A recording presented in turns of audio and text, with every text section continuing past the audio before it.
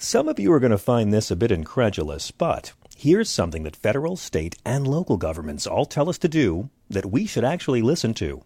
Eat more fruits and vegetables. You've heard about the health benefits of increasing plant-based nutrients into your diet, but how can you easily consume all the fruits and veggies needed? Well, it's easy. By adding Grown American Superfood and Essential Vitamins Plus Immunity into your meals. Grown American Superfood and Essential Vitamins Plus Immunity is a power blend that has 31 fruits and vegetables in every scoop. Organic vegetables, super greens, super fruits, and super sprouts. It is fortified with essential vitamins plus an immunity boost. And right now, you can get a free 2-week supply of Grown American Superfood and Essential Vitamins Plus Immunity by just paying $8.95 for the shipping and handling. And not only that, you'll also get a free frother to quickly whip up your healthy and nutritious Grown American drink. Go to grownamericansuperfood.com/John and order today.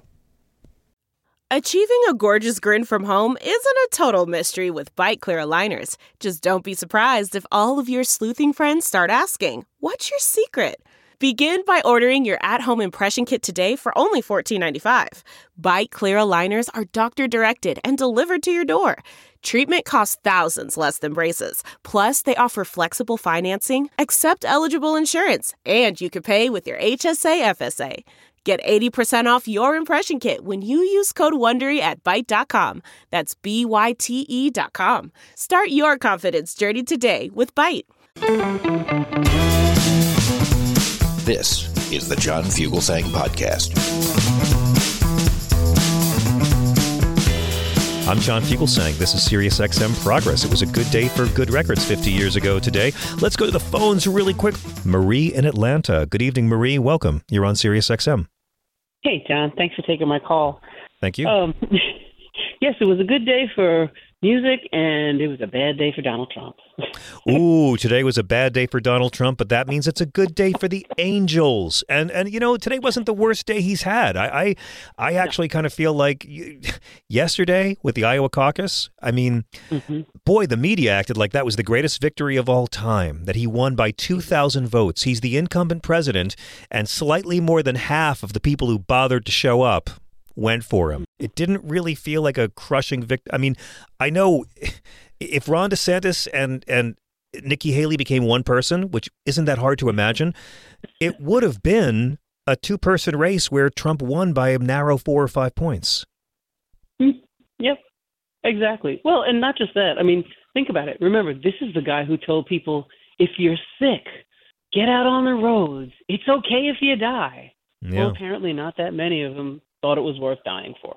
Not that many of them. Do you know 93% of registered Republican voters in the state of Iowa did not vote for Donald Trump?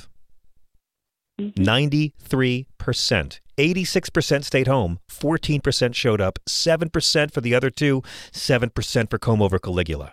I mean, maybe that's great, but when you're the incumbent president running for your second term and you only get slightly more than half, bring it on, man. There's so many Republicans who will vote for Joe Biden because so many Republicans voted for Joe Biden last time, which is why he won the White House and then lost seats in the House. And we had to wait a month to find out who won the Senate because a lot of conservatives will not vote for this man. Yeah, exactly. Yeah, exactly. But I have to tell you that when the judge was excoriating Alina Habba, oh my God. It was pretty painful. rough today. Yeah, I mean, I spend my life looking forward to things like a judge excoriating Alina Habba, but boy, I mean, he humiliated her so much in front of Trump, there's a chance Trump might not be happy about it. I mean, you'd normally think like the judge, you know, debases you and you think, oh, good, we own the libs. But like I thought the judge, from what I read, there's no tapes, but from what I read, it seemed like the judge was communicating to Donald Trump that he had paid for very bad lawyering. Well, no, he was communicating to the lawyer that she was doing very bad lawyering. Oh, I know that. Because, yeah. You know, as I was recounting, you know, the blow by blow to a colleague of mine who hasn't really had time to pay attention to the news, when I told her about the first thing about him correcting her for speaking objections from her seat. Federal court is very different from state court. State courts tend to be a little more loosey-goosey, but you always should assume that they're not. But federal court, oh, no. There's a dress code. and you stand to voice an objection. And she was trying to do this filibustering type of objection type thing, which, no, in federal court, you start with what's the basis? Objection, hearsay. And then you can explain it, but you don't stand up and say, Your Honor, he's testifying to blah, blah, blah. And then apparently the poor child must have gone to the night law school at the Law School of Law and Order because she didn't understand that you can't introduce facts as an attorney. Like, you can't stand there and ask them and say to the witness, now, we know that Mr. Trump has been in business for a very long time. Right. And the judge had to correct her because she is essentially testifying. We see that stuff on television all the time. Yeah. Hence the Law and Order crack. But bottom line, when you go to law school and pay attention, you're supposed to know what you can as an attorney say and what you can't say, what you're supposed to get out of the witness and how. Because she was trying to impeach the witness using the transcript and didn't know how to do it, like literally didn't know the mechanics. First you do this, then you do that. And apparently the second time this afternoon, he said, we're going to take a break so that you can refresh your memory about how to, I think it was authenticate a document or something like that. And what he was really saying is, when I come back on this bench, you better have called your law school professor and gotten somebody Can I read you what he said? He said specifically, let me quote Judge Kaplan. He said to her, no, we are not going to read out loud a document not yet in evidence. We're going to take a break right here to 3:30, and you're going to refresh your memory about how you get a document in. I mean, ooh, it was colder than the Trump's home on their wedding night. It was, I mean, wow. And then he went after her again because she tried to get the trial delayed so Trump could go to his mother-in-law's funeral, you know, because he cares a lot about that, which is why he's been campaigning for president. Exactly. He's in fucking Iowa the night she died, but he has to put his trial on hold. And I mean, this judge would not even entertain the conversation about that today. Just said it's denied. Sit down. What she was asking for a continuance when it's one thing if he was a criminal defendant, and this is not a criminal case that's currently being tried. It's a civil case. Right. A criminal defendant does get the right to be in the court. Now, you know, the judge does have some leeway as far as whether they could say yes or no to that. Generally, in a criminal matter, a judge won't say no. But in a civil matter, A, he doesn't have to be there. B, he doesn't have to testify. You know, so he is not being precluded. The judge didn't say you can't go. The judge said you are free to go. You're free to stay. But by the way, if you stay, quit making all that noise and carrying on and doing things that are meant to sway the jury without. Correct. But Haba did ask him to pause the trial so Trump could go to Melania's mother's funeral, and he just said the application is denied. I will hear no further argument on it. And she wouldn't. She kept putting up, and he said, none. Do you understand that word? Sit down. And she said, I don't like to be spoken to that way, Your Honor. Counselor, have you ever in your experience seen a lawyer say that to a presiding judge? Wait a minute. I don't like to be spoken to in that way, Your Honor. Precious. Let me tell you something. I want Alina Habba to live in my beautiful golden brown skin for just 2 trials. Let me give you 2 trials, and I can tell you which 2 judges. 2 trials? Let's make it 1 trip to the DMV and see how she's treated. Jesus. Just go down there and stand with this beautiful golden brown skin and hear some of the things said to me when I was right. I wasn't even doing something wrong. And a judge just decided, I don't feel like hearing from you, and shut me down. It's a one more word, counselor. I'll hold you in contempt and call the bailiff. Wow. What do you do? I mean, I was in the right. I was arguing something that was an absolutely on point, legally sufficient, you know. Judge didn't want to hear from me.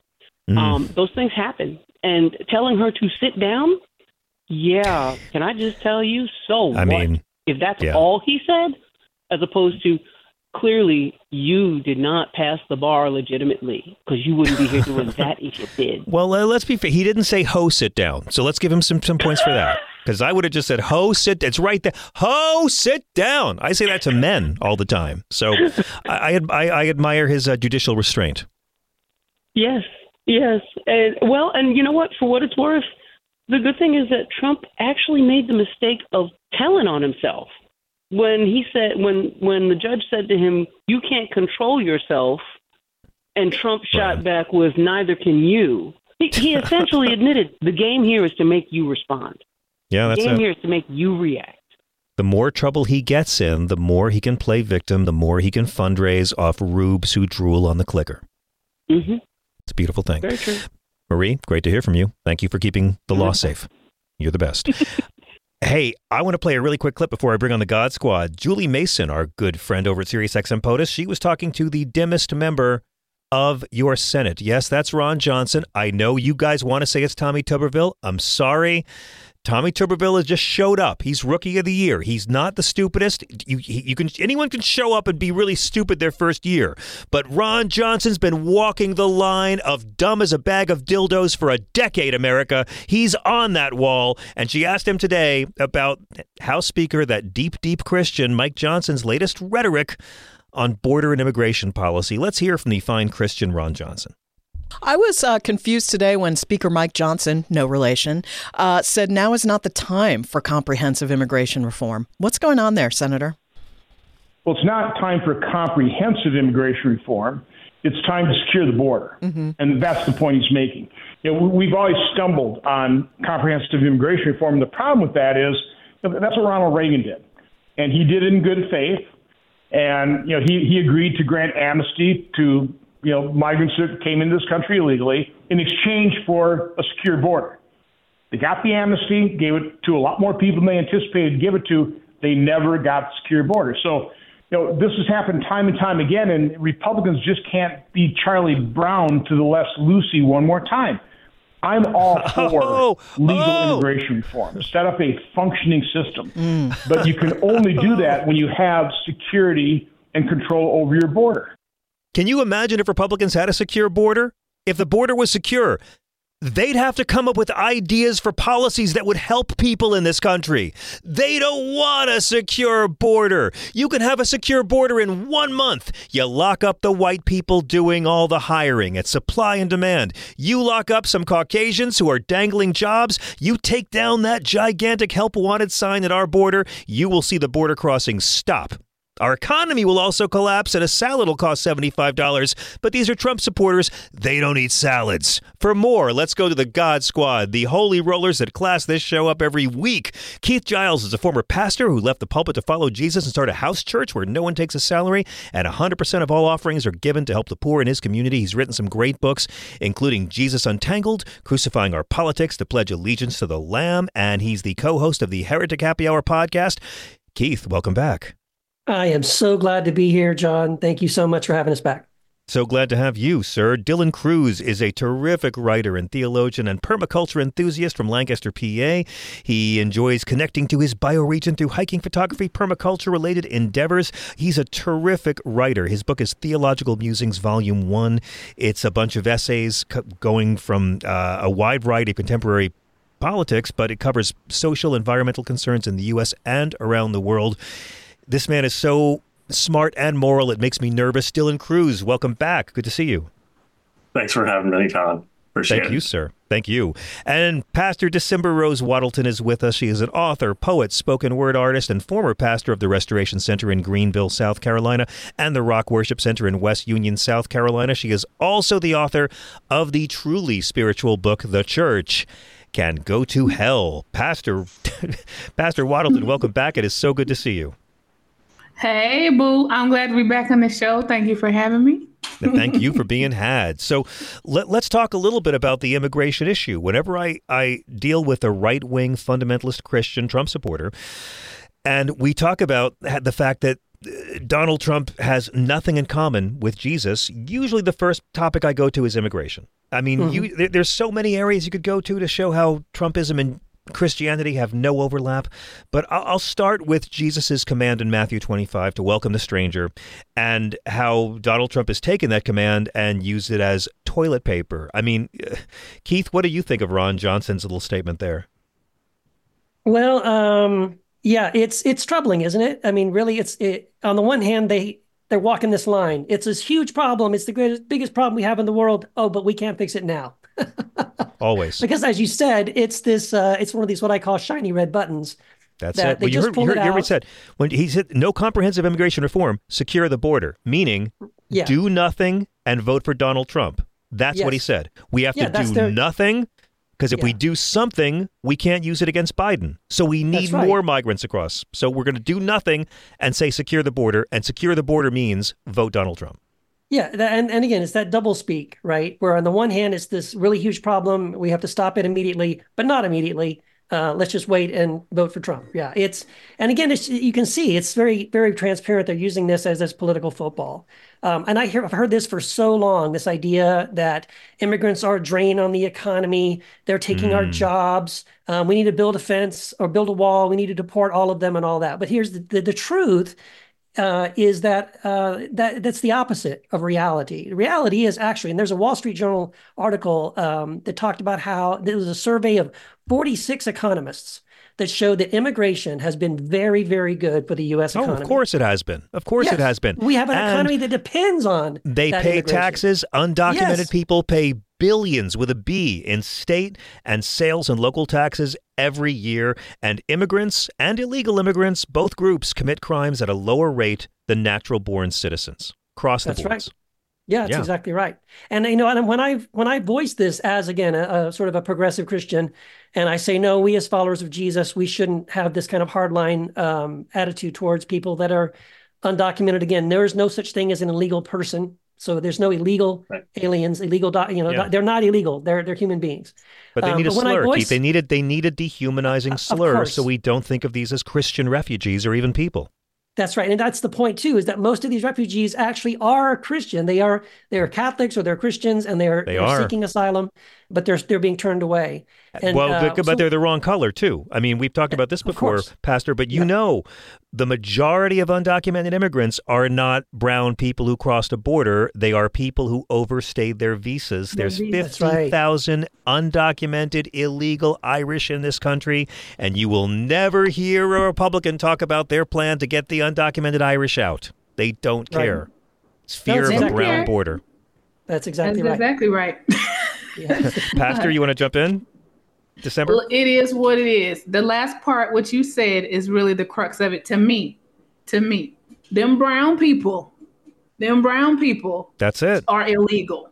Mm-hmm. These other people, not so much. They overstayed visas. Yeah. I have never. That ain't illegal. I always say, when have you ever heard Fox News or Donald Trump call a white lawbreaker an illegal?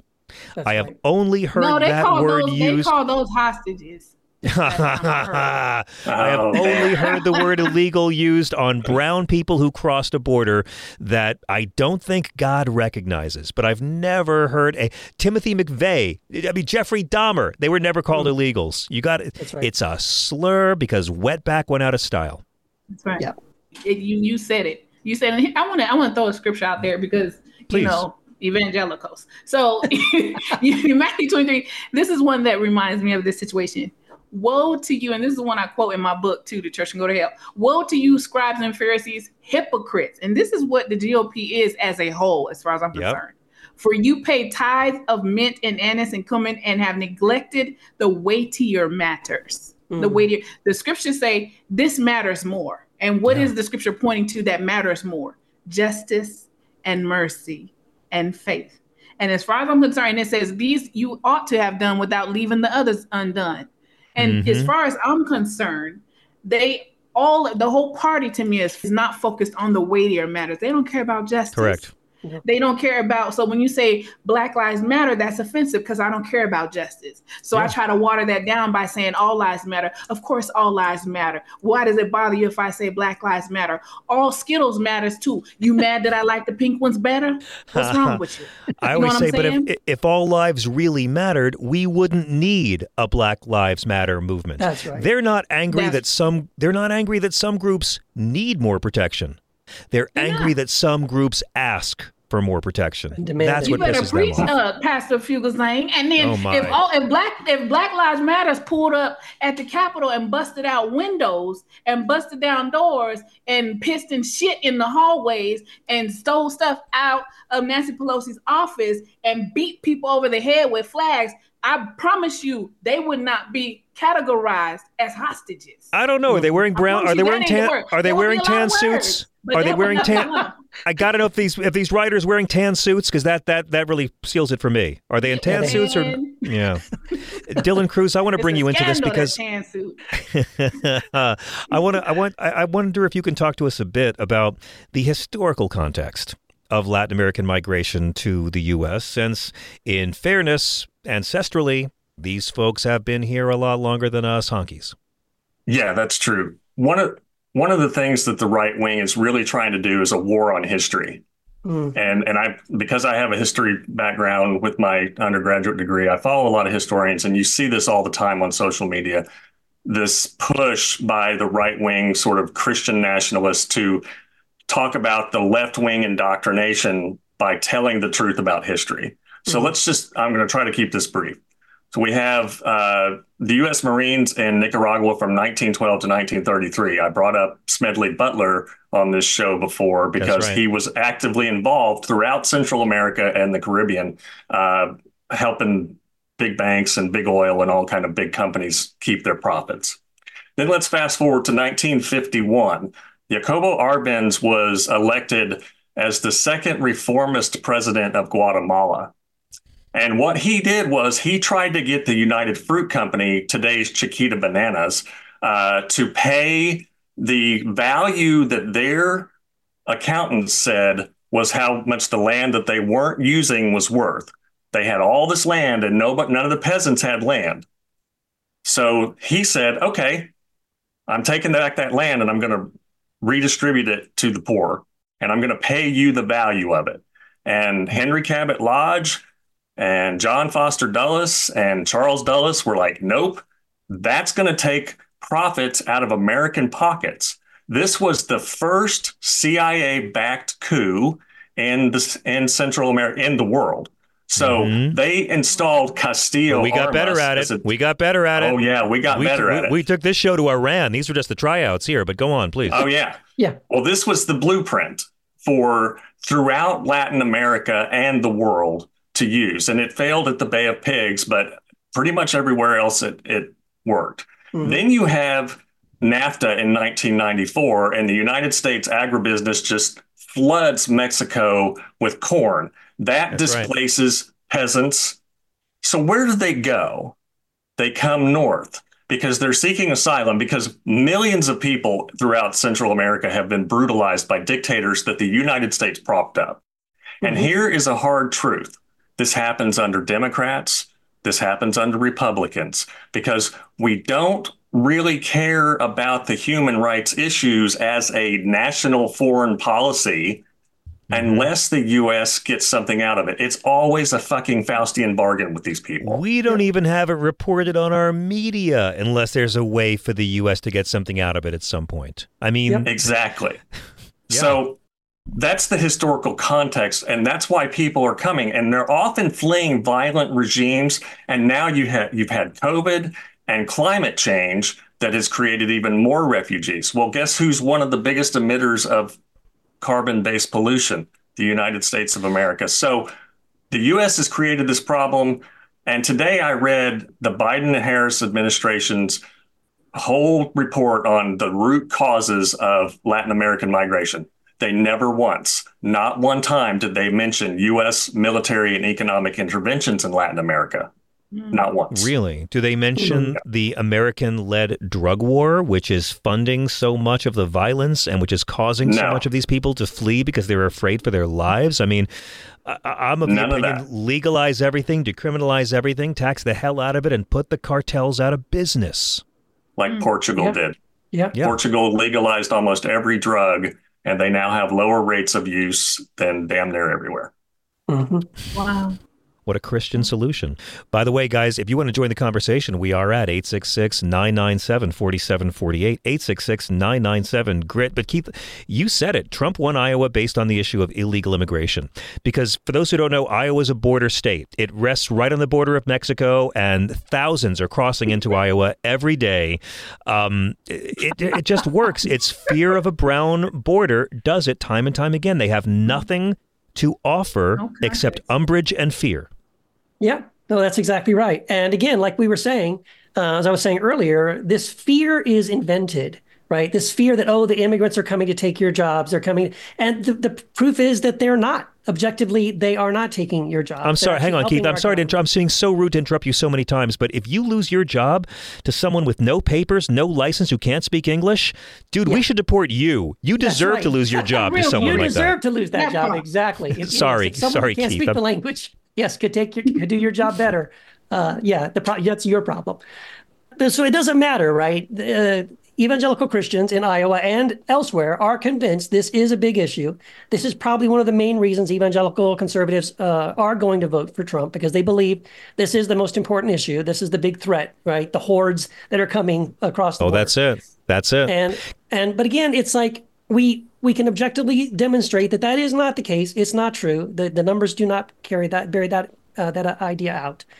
And it's like, here's the thing. It's almost inevitable at this point, right, that Trump is going to win the nomination. I can't imagine what's going to derail this. I think we're watching this slow motion car wreck.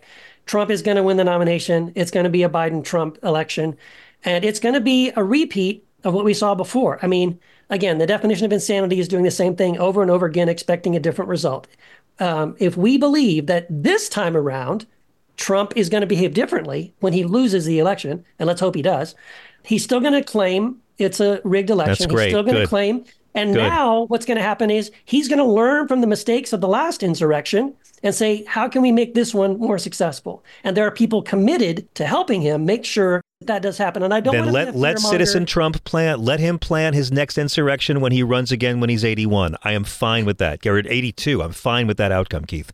Let him, as long as he doesn't have the job and isn't hiring judges, I'm totally okay with him planning anything he wants. Right. But again, I just think we need to be prepared for that. We need to be emotionally, psychologically, in every way prepared for what's going to happen when he plays the same cards again. And there are people with weapons, with plans, who want to storm the Capitol, want to overthrow a fair election. Are we prepared for that? I hope we are, because I think we should expect that is what's going to happen.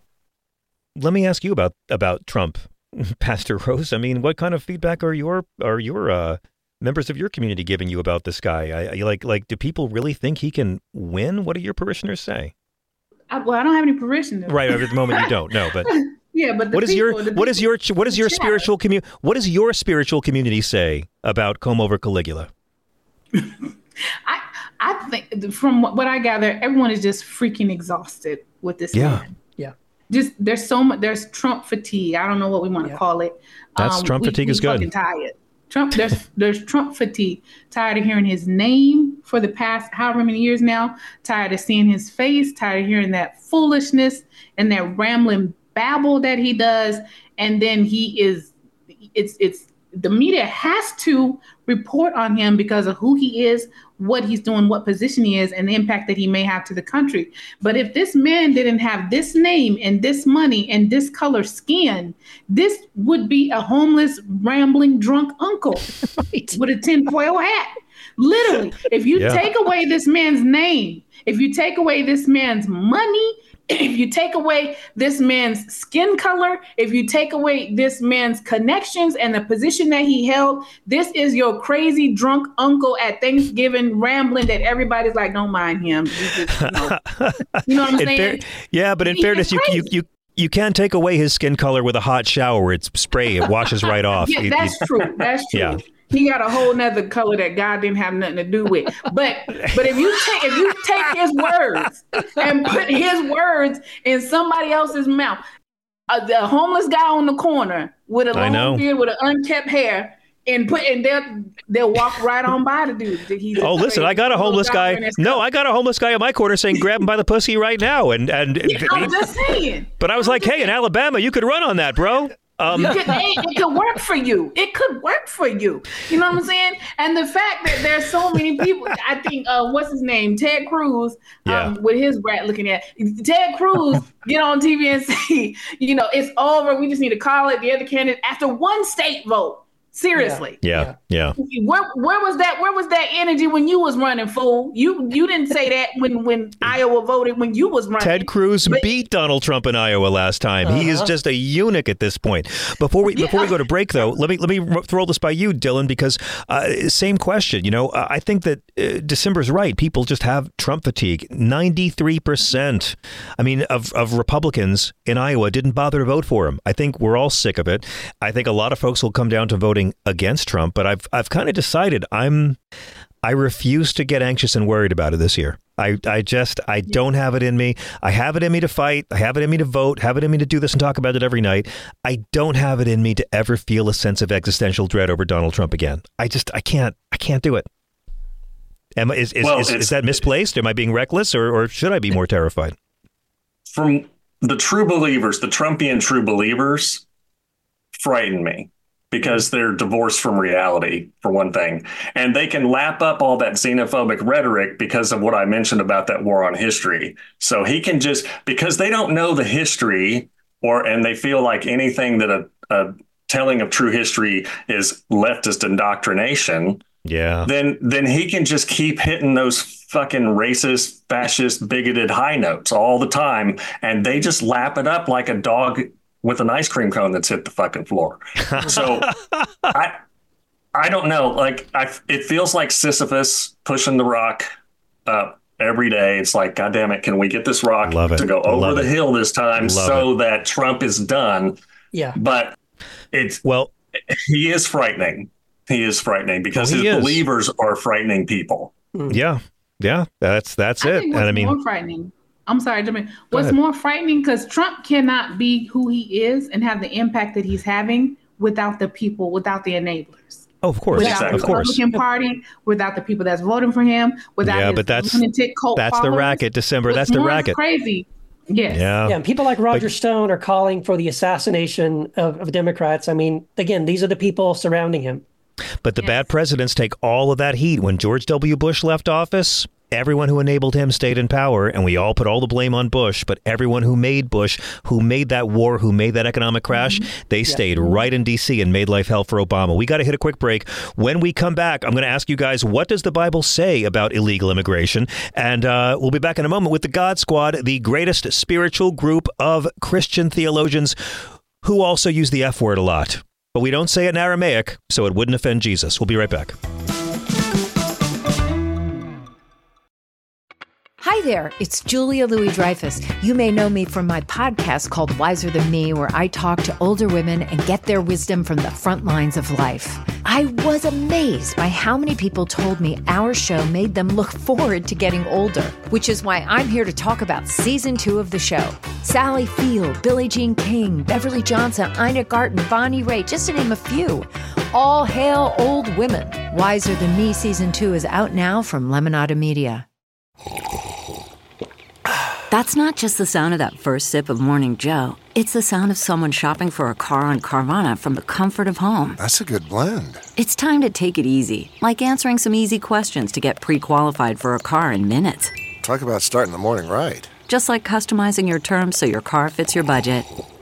Visit Carvana.com or download the app to experience car shopping the way it should be. Convenient, comfortable. Hey all, Glenn Kirshner here. Friends, I hope you'll join me on my audio podcast, Justice Matters. We talk about not only the legal issues of the day, but we also talk about the need to reform ethics in our government. Here's one example, the oath of office. You know the one. I do solemnly swear to support and defend the Constitution against all enemies, foreign and domestic. Let's add 22 words to that oath. Quote, and I will promptly report any instances of crime and or corruption by government officials and employees of which I become aware. Friends, our democracy is worth fighting for. Join us in this fight, because justice matters. Look for Justice Matters wherever you ordinarily find your podcasts.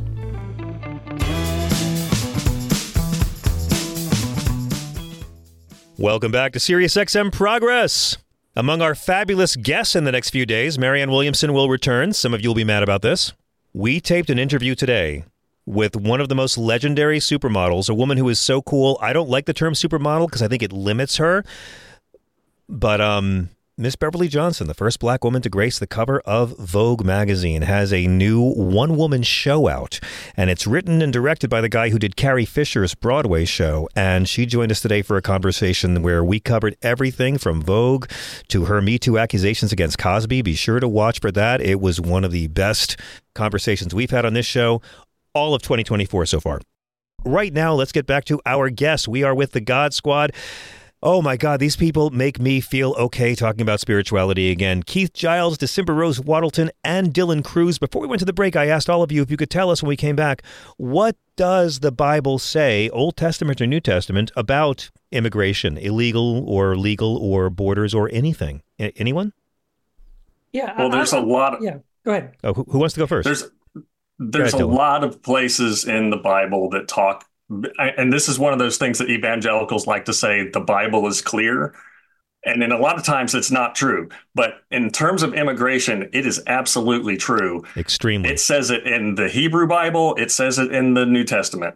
You treat the immigrant as one of your own. Mm-hmm. Period. Mm-hmm. I wrote a piece for my blog, and then it went on the Choir Pathos blog. Let's get biblically literal about immigration because of people like Greg Abbott and Mike Johnson. That's Leviticus. And time after time, it's their favorite book. Yes, Leviticus. It's the book The Gay Hater. The gay haters love to quote it, and that's the one line of it they've read. Just like they've read one line of one Martin Luther King speech, they pick one line of Leviticus they're going to use, and they cling to it. But Jesus says the same thing, does he not, Keith and December? Oh, absolutely. Jesus says in Matthew 25, the commandment to welcome the stranger. Yeah, I was a stranger and you invited me in. And whatever you've done to the least, you've done it to me. So Jesus shows solidarity with these immigrants and says the way you treat them is the way you would treat me.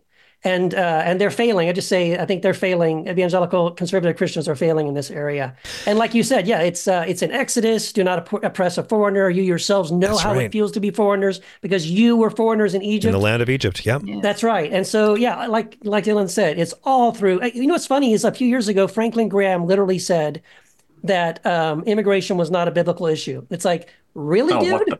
Have you not read the Bible? Like Dylan said, dude, you can't read the Old Testament without reading that these kinds so of verses. The word abortion never appears in the Bible once, but immigration is not a biblical political issue. I know. I was like, dude, are you kidding me? Where does the Bible say, though? Does the Bible say if you discover another country in 1400 years and slaughter the indigenous people, then you can create invisible lines in the ground and God will appreciate your border? Does it have that anywhere in the Bible? No, but if you take your Bible to them, they'll probably write it in there for you. One of the scriptures you mentioned Leviticus, and there's a beautiful scripture in Leviticus to this effect. The alien, and this is one translation. It probably says a stranger or something else in others. The alien who resides with you shall be to you as the citizen among you. You shall love the alien as yourself. For you were aliens in the land of Egypt. And then this is what I like. And I don't think, I'm one of those people who pay attention to punctuation and things like that. There's a quote in there. And then it says, it says, I am the Lord your God.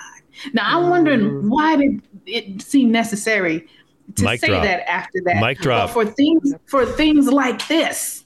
That's because I need to remind you that this is coming from me. I need to remind you that it's coming from on high. I need to remind you who I am so you can remember who you are. And so when you look into the eyes of the immigrant, you need to see yourself. And I need to remind you who you are. I made him, I made her, and I made you. And I need to remind you that I am the Lord your God. This is the command that I'm giving you as a God, as the God you say you believe it. Now, if I'm not the Lord your God, just say that. Yeah. Now, again, none of us are calling for no borders. None of us are calling for people to come in freely without any kind of registration or anything like that. This is talking about what the Bible actually says about a group that the loudest so-called Christians in this country can't stop smearing and stereotyping and demonizing. It's not saying that everyone should be able to come in unfettered. We should, yes, go ahead, deport people if they're wrong, but if you claim to follow the Bible, it's really, really simple. And Jesus and his family were refugees in Egypt. Yes. and when he was a kid, they sought refuge. Yeah. Period. They did. Keith, I want to ask you though about something. People like to say that Donald Trump's the Antichrist. I don't think that's true. I think Christ is the anti-Trump. But do you have thoughts on this? Because you were talking about the Antichrist before, and I don't really know if I'm that convinced. I think the Antichrist really believed in things. Donald Trump, he would say he was the Antichrist if he could get sex or pay for it, but I don't think he actually is. What do you think? Right. Well, I do love your line, John, and I've quoted it. I attribute you, but the line that, not that you're saying that Trump is the Antichrist, but Christ is definitely the anti-Trump. I totally agree with that. But I just think it's so funny. Again, like if you're an evangelical Christian and you are like sort of like wanting this theocracy, you want this biblical, quote unquote, biblical worldview to be the lens through which we govern our nation and pass laws and all that stuff. It's like, well, okay, if you believe all this, then when you go to the Bible and you look at the scripture and you see like, well, who is this Antichrist supposed to be? Trump sort of ticks every box, right? He's supposed to be the lawless one, 2 Thessalonians chapter 2. Yeah, I think that's the lawless one, all these indictments. Okay. Mm-hmm. Is he a boaster, right? Does he speak often of his own greatness? Oh, yes, Daniel chapter 7. Okay. He definitely does. Is he an arrogant one? Is Trump arrogant? Yes, Revelations 13. Yeah. That's what he is. Is he a pathological liar? Oh, hell yes. Daniel 8:12. Here's a great one. Is he a builder of towers? Wow. Yes, at least one that I can think of. Does he routinely break treaties? Daniel 9:27. Does he demand worship constantly? Yes.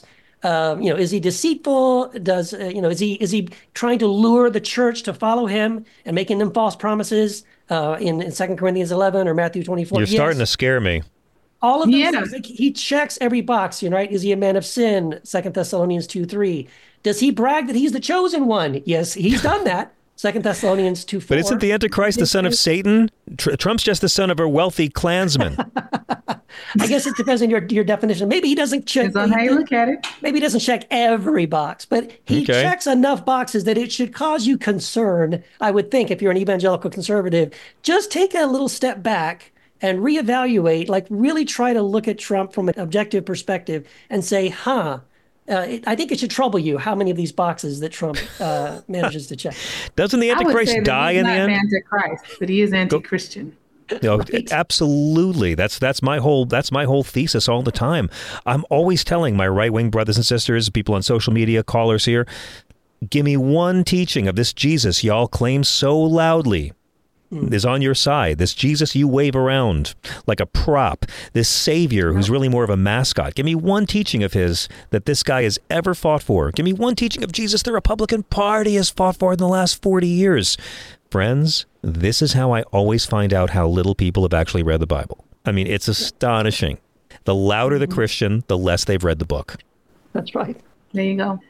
Actually, if Christ were walking the earth, Trump would be berating him. He would literally woke Jesus is back, everybody. Woke Jesus. He's 33, hangs out with 12 guys, never got married. I'm just saying. Crooked Christ says he's born in Bethlehem, but he calls himself Jesus of Nazareth. Where's he born, people? We don't know. Which one is it? We don't know. The hands. We don't know. I try to do good handwork on the radio. Sounds like it's a birther movement on a whole nother level. Oh my God. You're the son of God. I don't know.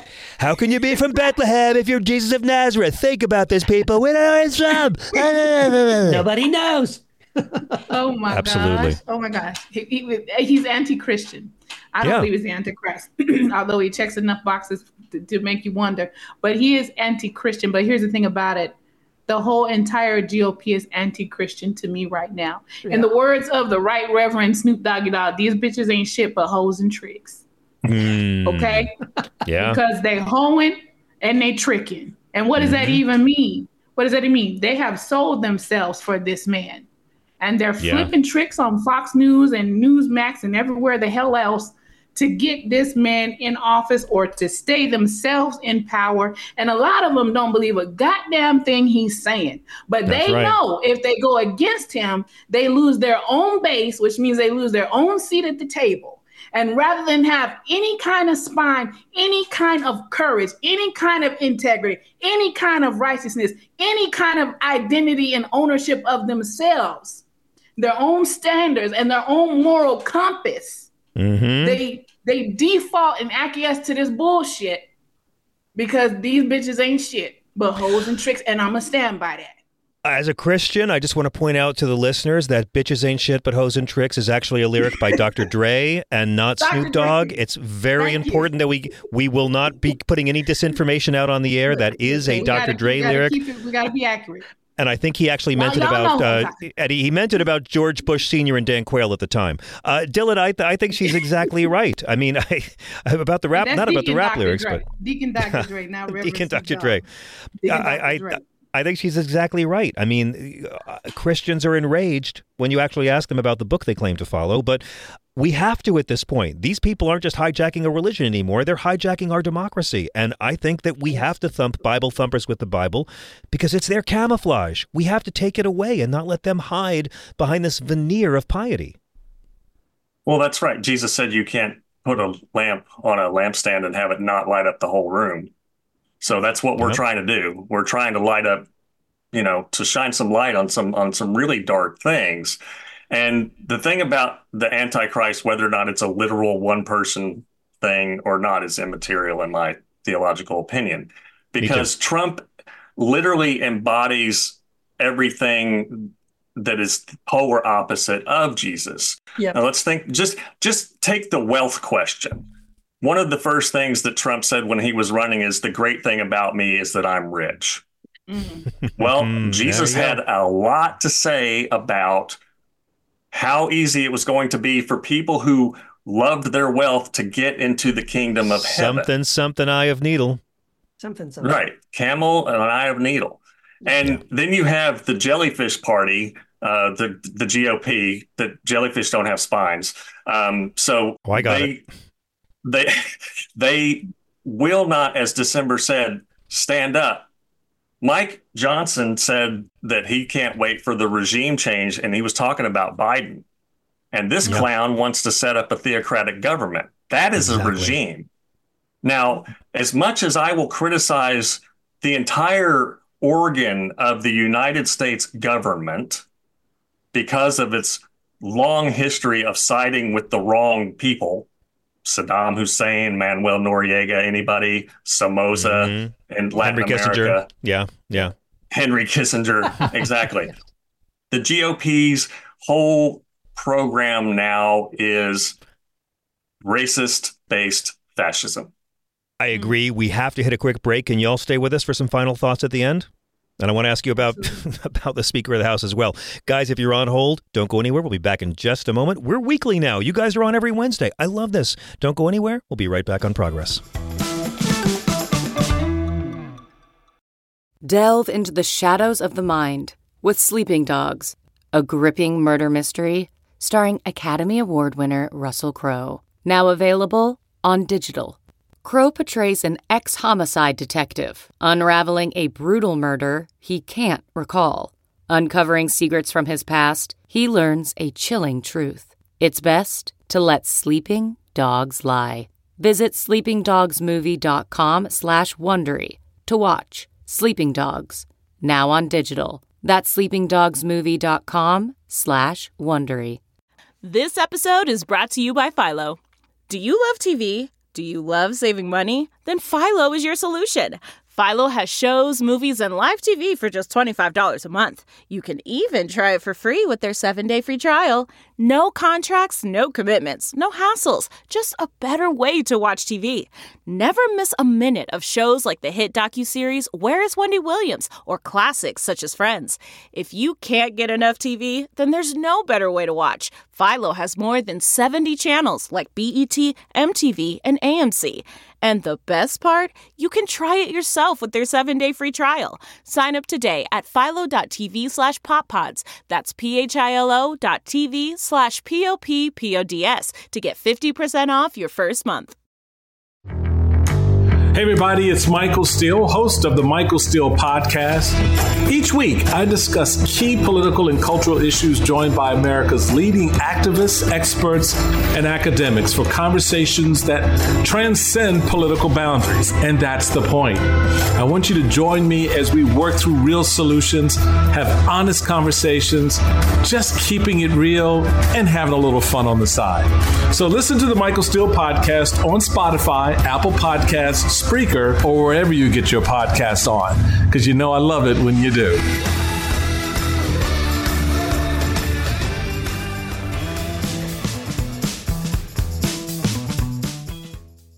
And we are back with the God Squad, progressive Christians, not afraid to call out the right wing and not afraid to say the word fuck when talking about progressive Christianity. Keith Giles, Dylan Cruz, December Rose. Let me ask you for some final thoughts on how our listeners can follow you. Dylan, let me begin with you. Well, just as a final thought, I'm going to look at the epistle to the Hebrews, which is not really a letter, but that's what they call it, to undermine the Republican Party in sort of 5 verses. Let mutual love continue. Do not neglect to show hospitality to stranger, and for by doing some have entertained angels unaware. Remember those who are in prison as though you were in prison with them, those who were being tortured as though you yourselves were being tortured. Let marriage be held in honor by all, Donald, and let the marriage bed be kept undefiled. Keep your lives free from the love of money. Woke. Ouch. GOP. Woke Jesus. Woke Bible. Yeah. Exactly. How do we follow you, Dylan? Google Dylan Neighbor Cruz. I'm on Twitter, and you can find both my books on Amazon. Brilliant. Keith Giles, how do we follow you, and what are your final thoughts? Well, final thought, I'll just say quickly, I think it's obvious that the deepest divide in American Christianity is not between Protestants and Catholics, or even between conservatives and progressives, but between those who are committed to a Christ-like ethic of love that includes everyone, and people who are committed to exploiting the name of Jesus to create more power and privilege for themselves. When you have a quote-unquote Christian governor, I live in Texas, and you have Governor Abbott as a Christian, right, saying that if we could, we would assassinate immigrants coming across the border, but we can't do that because those fuddy-duddies, in the federal government. Joe Biden doesn't like murder. Yeah, what a great guy. Yeah, that guy. Yeah, exactly. Keith, how do we follow you really quick? Yeah, KeithGiles.com is my blog. I am also on all the socials, and I'm on Heretic Happy Hour podcast and my personal podcast, Second Cup with Keith. December Rose, the last 20 seconds are yours. What's your final thought? My final thought is, in just that little break, I had a meeting on trial with the black delegation and decided not to revoke my black card for misquoting Dr. Dre. I just wanted to let y'all know that I had the triumphant victory in the court there in that little time. But this is my quote, and also in honor of MLK Jr. weekend. We just came. We're out of time. I'm so sorry, Pastor. Forgive me. We've got to hit a break. We'll start with it next week. We'll be right back. CarMax is putting peace of mind back in car shopping by putting you in the driver's seat to find a ride that's right for you. Because at CarMax, we believe you shouldn't just settle for a car. You should love your car. That's why every car we sell is CarMax certified quality, so you can be sure with upfront pricing that's the same for every customer. So don't settle. Find love at first drive and start shopping now at CarMax.com. CarMax, the way car buying should be. Okay, picture this. It's Friday afternoon when a thought hits you. I can spend another weekend doing the same old whatever, or I can hop into my all-new Hyundai Santa Fe and hit the road. With available H-Track all-wheel drive and 3-row seating, my whole family can head deep into the wild. Conquer the weekend in the all-new Hyundai Santa Fe.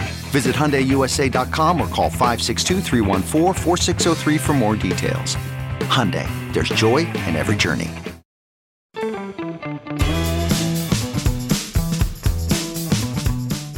Welcome back to SiriusXM. I'm John Fugelsang. As you may have heard, it's been exactly 50 years since Beverly Johnson made history as the first Black woman to appear on the cover of American Vogue. She's gone on to grace the covers of more than 500 magazines. She's worked in theater. She's worked in TV. She's rubbed elbows with some of the most fascinating entertainers of the last half century, from Ella Fitzgerald to Elizabeth Taylor, all before becoming a hero in the Me Too movement. And now she is telling her story, but not in a cheesy TV documentary or a memoir someone else wrote. She's doing something that very few public figures of her stature have the talent, discipline, and energy to do. She has written and is performing her highly acclaimed solo show, Beverly Johnson in Vogue, which is co-written with Josh Ravitch, who also co-created and directed Carrie Fisher's incredible solo show on Broadway, Wishful Drinking. And the show's a very creative, nonlinear live biography. It is as original as Ms. Johnson herself. And it's not just her story. She bookends the monologue with portraits of other pioneering Black women who broke cultural boundaries.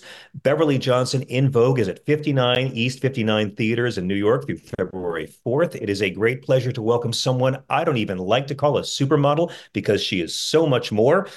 Happy New Year, Miss Beverly Johnson. Thank you so much, and thank you for that introduction. I want to play it for Josh Ravitch. I mean, you really are very knowledgeable about this medium. It's really refreshing to hear. Thank you.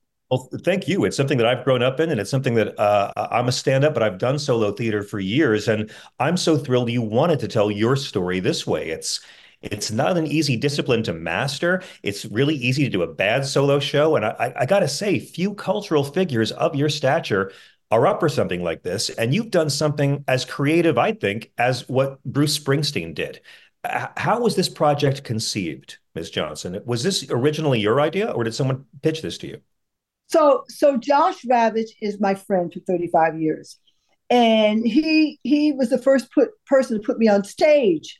And we did this incredible show called Love Acts, and it was about a Black woman who owned a motel, and she worked in a motel. But anyways, it was just such a huge success for me, and we've remained friends ever since. And I see him doing Carrie Fisher's Wishful Drinking and Dick Van Dyke and Diane Nyad and all these amazing people. I said, "What are you going to do a one-woman show about me?" He said, "Well." Okay, so tell me about it. And then he said, "Oh, I love that story. Oh, I love that story." And we put it together. And we took it to Hollywood, a little place in Hollywood. And it just like flew. I mean, it was like a workshop. And and we were so excited. And it was so exhilarating. And then we took it, I live in Palm Springs, and to the Cultural Center up there with 500 seats. And it just took off. And I'm going, what am I going to do for my 50th anniversary, the Vogue cover? And what could I possibly do? I mean, and he, behind my back, called 59 East 59th because he's at other productions there. Great theater. And he said, and I'm in the dentist's office, right? And he said, "Are you sitting down?" I said, "I am." I said, "But I know when he says that, I have to get out of the chair." I said, "Excuse me, I'm so sorry. I got to take that on my mind." Anyways, and I go outside. He says, 59 East 59th, it's an off-Broadway theater, wants to do Beverly Johnson. We called it Naked at the time, but we had changed the name to In Vogue. And I was just screaming and whatever. And I said, perfect birthday present celebration of the 50th anniversary. And so that's how it all started. It's great, and it's a great place for theater. It's a great place for solo shows as well. And I find it amazing that you and Josh pieced the whole show together. I'm curious about that, because was he very hands-on in terms of constructing the narrative? I'm very fascinated. Your show's deliberately unchronological. Yes, that's his mastery. I mean, he's literally a one-person show genius. I mean, he comes from a very, incredible background. HUD, for the Ravitch family, they did movies like HUD and Norma Ray and whatever. So it's in his blood, but he had a full-time job all this time. But anyways, he's just a one-person show genius. I mean, it's just in his. I can't explain it any other way. I have to put a quarter on the table every time he gets a new idea. So I've lost a lot of money. He's just, and he's wonderful to work with. He's my best friend. I know he's going to take good care of me. And the things that he does and comes and creates, and I've done a lot of television things and movies and whatever. And the directors, and I always thought, what do they do? The directors, they don't really, but he directs. Yeah. Oh yeah. I mean, he says, "No, we're going to do this. I know it doesn't sound like it's going to be any, but the payoff is going to be genius." And every time he's right. I love that. I mean, it's the director who makes it theater and not just a lecture. But I have to imagine that you had already had years of experience telling some of these stories. You already Yeah. knew in your own voice how you wanted to express them. That must have made the writing process a lot easier. Yes, I did a memoir with Simon and Schuster, Yes. and the Face That Changed It All. And I did it with a journalist because I sat down, I told her my story, and she wrote it up right away. So we put the whole thing together in like 3 months. So Right it on. wasn't a long, drawn out kind of thick. It's just story, and you know, Bob Marley, The Devil in Me, with those kind of chapters. And so he never even looked at the book. He never even, I don't even think he read the book.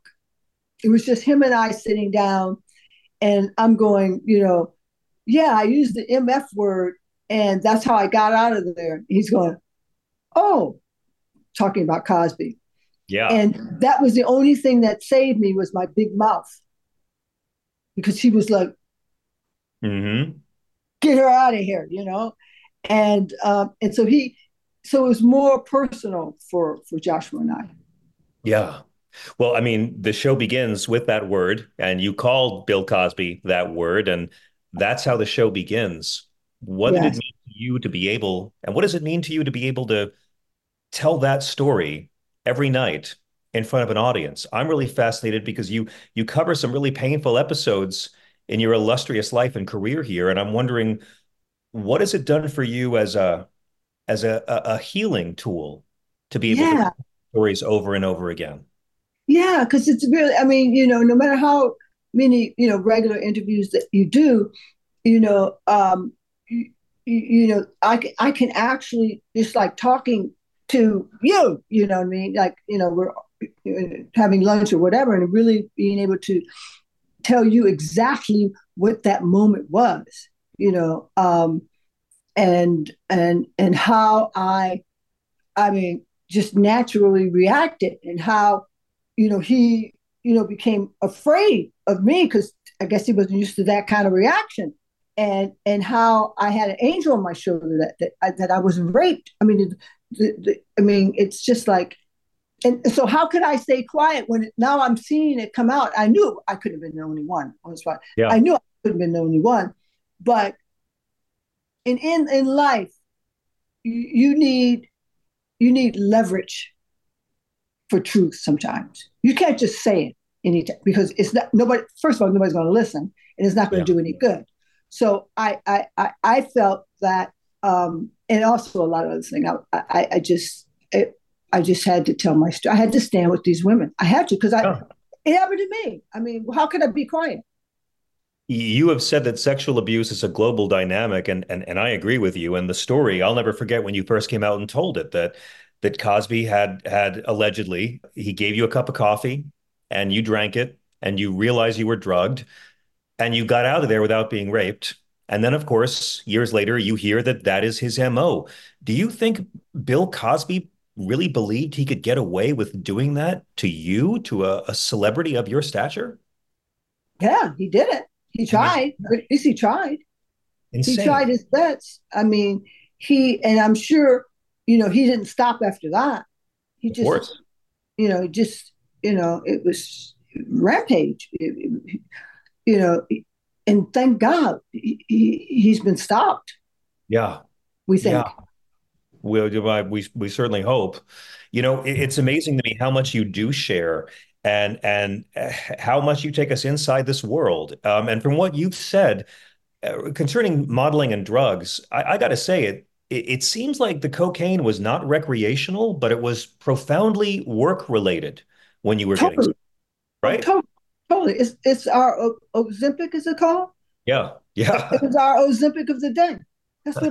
That's exactly what it was. 70s Ozempic. You're right. And remember, it wasn't addictive. Mm-hmm. Right. They told you it wasn't. Everyone knew it wasn't addictive, and this is how you stayed skinny.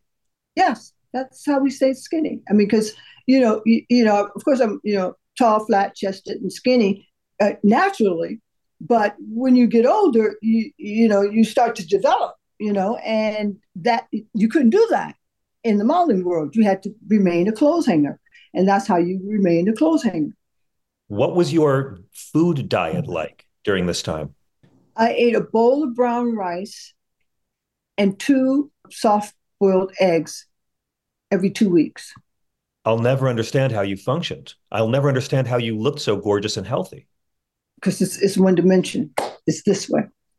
I remember my mom, I went home, which was rare, one day, and I'm in the bathtub, and she comes in the bathroom. I'm like, what are you doing? She grabs me out of the shower, out of the bathtub. I'm sopping wet. And she marches me all the way to her room. And she had a three-way mirror, and she stood me in front of it, and she says, look at yourself. And I was like, because you never see yourself. Yeah. I mean, I saw every bone, and that was a wake-up call for me. I mean, I think I put on like 10 pounds. And you've been sober 50 years, right? 40 years. 40 years. I yes. mean, amazing. And to me, it brings it back to like the fact that it's got to be joyful and healing to put these experiences and this pain into words and to share it on stage and to have people laugh and applaud and nod their heads and for your story to resonate with others. You revisit some very painful moments in your life. What was the hardest part of your life to revisit and turn into gold? Because that's what artists do, right? Turning pain into gold. What was the hardest part for you to revisit and make art out of? Without a doubt, losing custody of my child and talking about the man that I had married and the world I was involved with, that I'm blessed that I survived. I mean, it's I could just go on and on. It's blessed that I got out of that room, because you don't get out of it, especially when you have somebody telling that she knows this, she knows that. I know nothing. You know, I married somebody that was a part of the underworld, part of the mob, and he was a black man. Oh, it was horrible. And the custody battle was not about anything except for it was a power battle. It was him, all powerful, and me, who had nothing, and who made sure I had nothing, because that's how they hook you. You know, they take the money, they take the whatever. You have nowhere to go but to them, and just the fact of personally of losing custody, but of thinking that my daughter was being told that I didn't want her, and all that I had to do to be able to see her every day, and the humiliation that I did going up there every day, no matter what. Because he went, hey, you think this girlfriend of mine, you think you can make her a model? Right. And me just saying, I'll do whatever I can to see my child, and then taking him back to court several times for shaving her head bald and all the stuff that happens that I knew wasn't going to change. I wasn't going to gain custody, but I needed to do that because I needed to do it. I was telling the lawyers, I try everything you could possibly try and let the record show that everything a mother could do, you did. Exactly. Right. And my conscience was clean. And then finally she found her voice. She found her voice and said, I want to live with my mother.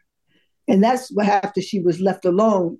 Well, she had nannies and whatever. And Danny had started going to, I think he was running out of the country, the Dominicans. And she was left there with the maids and the nannies. And I said, you're going to have to for a year.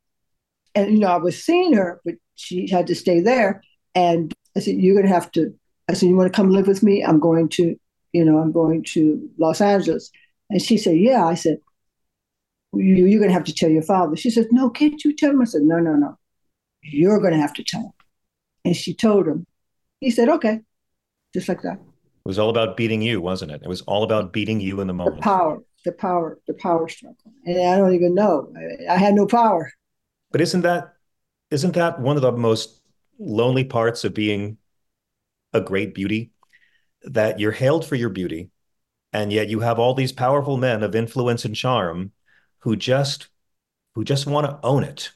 Not about love. They just want to capture a beautiful thing and have it be a piece of their property. And it seems like the hardest part of the kind of fame you carried was knowing who loved you for you. Well, I think who loves you for you.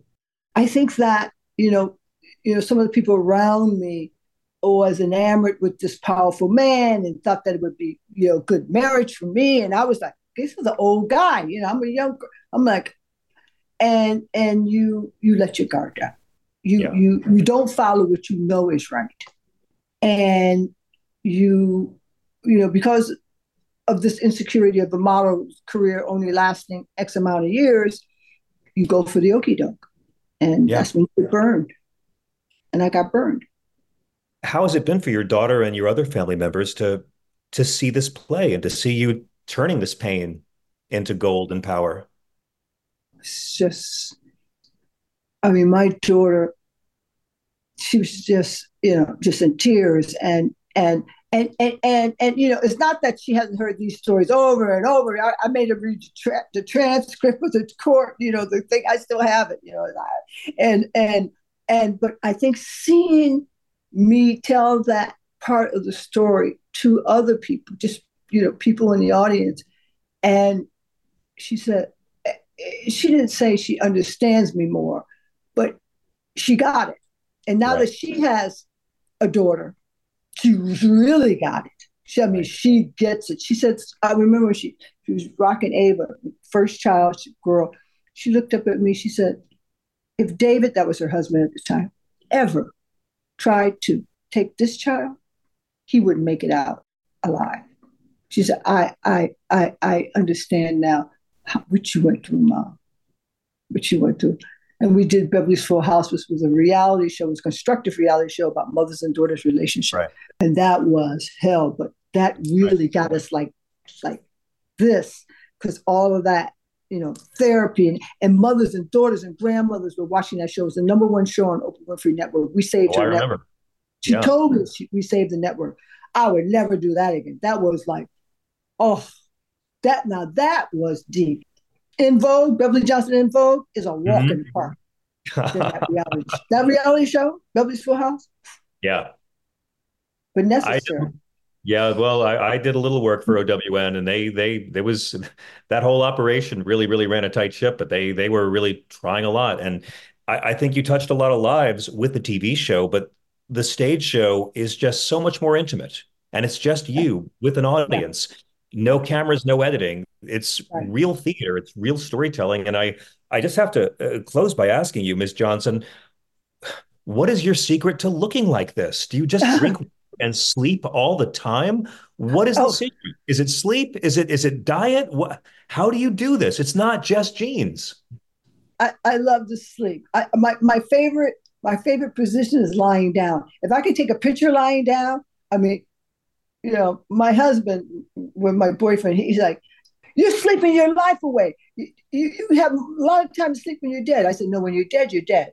When you're sleeping, you're asleep and you wake up. There's a big difference. But no, I'm still very much in the beauty world.